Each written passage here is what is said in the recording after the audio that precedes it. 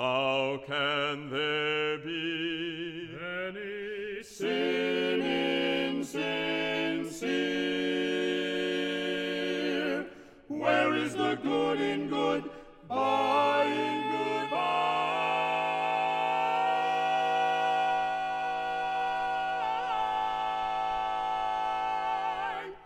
We probably recognize this sound right away. It's a barbershop ensemble, and it's from the show Music Man.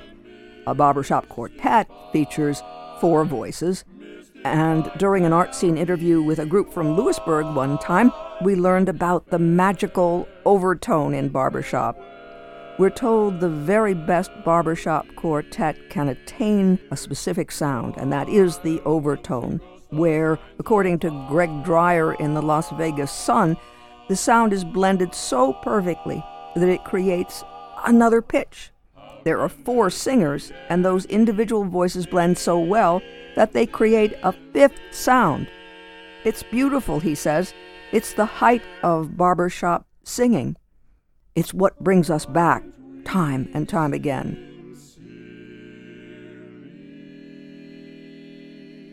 And Gabe Averill talked to other barbershoppers who ask, what happens when a ringing chord is struck? If we could get a picture of this perfect chord on an oscilloscope, we could see what it looks like. What it looks like isn't important, but what it does to us through our auditory nerves is. The result is a tingling of the spine, the raising of the hairs on the back of the neck, the spontaneous arrival of gooseflesh on the forearm. When all of this is happening, the human ear can hear only one sound through 4 voices combined to produce it. These 4 frequencies merge into a pattern which in effect produces a new sound, a 5th note of almost mysterious propensities. It's the consummation devoutly wished by those of us who love barbershop harmony. When you hit the right chord, it is just overwhelming. Our commentary is, did you hear the angels? Today it's called expanded sound, but we always refer to it as the angels, that overtone. That sound which is not sung. That from Gabe Averill in his essay, Bell Tones and Ringing Chords. When we read about the magical overtone, barbershoppers often say it's what hooked them first on singing in this style. For many, it's the be-all and end-all of their efforts. They admit to a musical addiction. As these singers experience the angels, as they're sometimes called, it's very much in contrast to what's happening here.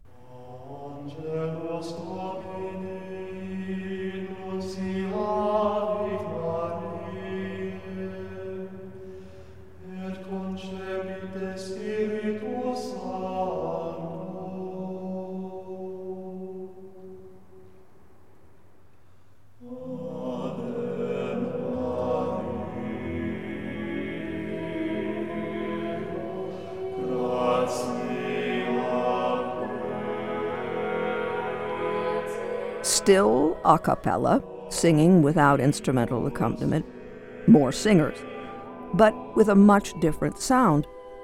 This is the Lyric Consort of northeastern Pennsylvania, founded in 1993 to explore the riches of the a cappella tradition from the Middle Ages to the present day. Over the years, this work, the Ave Maria by 20th century German composer Franz Biebel, became a kind of signature tune for Lyric Consort.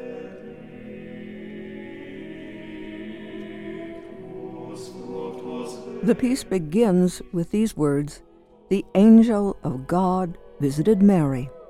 And, as we'll learn from tenor Alan Baker, when the ensemble performs this Ave Maria that opens with an angel, as we just heard, they might close with an angel of the overtone kind, not because it's their goal, not because it's the be-all and end-all for them, but because it's a natural result of the respect they have for the music, for each other, and the listeners. because they are such keen listeners to themselves and each other.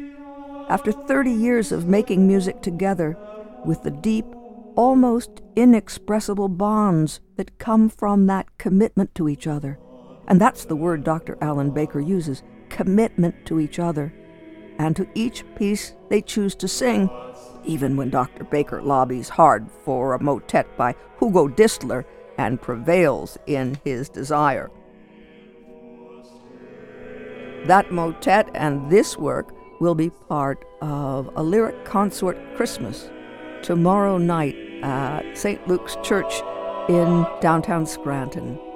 It's part of the celebration of 30 years of lyric consort performances. And Dr. Alan Baker stopped in at WVIA and had these reminiscences for us. The programs usually have been, there's some type of theme to them, or at least like this year's program, there's kind of a theme for the first half, and then it just is kind of hodgepodge for the second half. You know, we sing at St. Luke's, and it's a beautiful space. We can turn the lights down, candles up in the windows, all that white marble. You know, and Christmas is busy. I mean, for singers and musicians, it's very busy. And so it is just kind of like take a breath and just, I don't know, slow down, chill out, that type of thing. Take a moment to think about what are some of the important things, which are not necessarily what's on our mind for the couple of weeks, but, you know, before that. And so you do have that approach this year for us, and as you described it, it breaks it up into two parts in that way. Yeah, and it's all music we've done before. So pretty much that's what we're doing this year, is traipsing down memory lane a little bit, if people will indulge us. We're going to open with a big Christmas motet by Hugo Distler, who is, we might circle back to him. He's not a well-known name, but he's always been someone that I've really enjoyed, and over the years I've made lyric consort, and I literally made them sing Hugo Distler.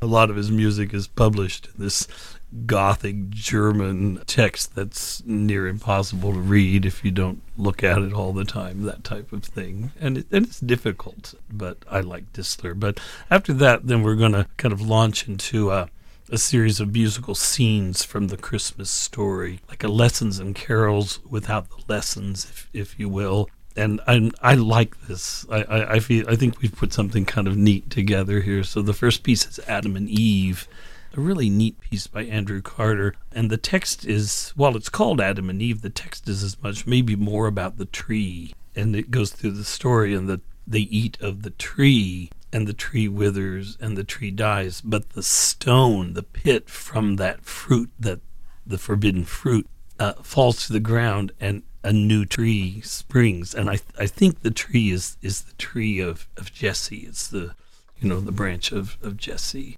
So that kind of gets the story going, and then we stop at the Annunciation with the Howl Spotless Rose, which is, the rose, Annunciation, Mary the Rose.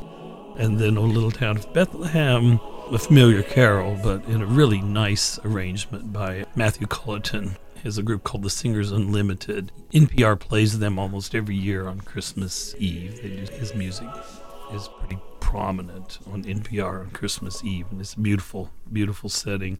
Then a couple of Poulenc, because we love Poulenc. It's challenging, but it's beautiful. Yeah, it's challenging. It's quirky. I mean, French neoclassic, but a little bit of everything in his music. Sometimes it sounds like Stravinsky, but it might sound like the music hall in Can. But I think he's one of the most important a cappella composers, choral composers of the 20th century. And he's got 4 Christmas motets. So we're going to do the Quim Vidistis, which is about the angels appearing to the shepherds. And then the Videntis Stellam, which is the star. And it's about the Bethlehem star and the Magi coming. So it starts when, just 3 voice parts and the 3 Magi. And then we're going to finish with the Arvo Pärt, which was the son of, which sets that entire genealogy that's it's in one of the Gospels. It starts off Jesus, which was the son of Joseph, and it just traipses through. It's like 72 names or something like that. David in the middle, of course, gets his big moment. But we end up, which was the son of Adam, which was the son of God. So it's that whole Jesse Tree kind of set to music.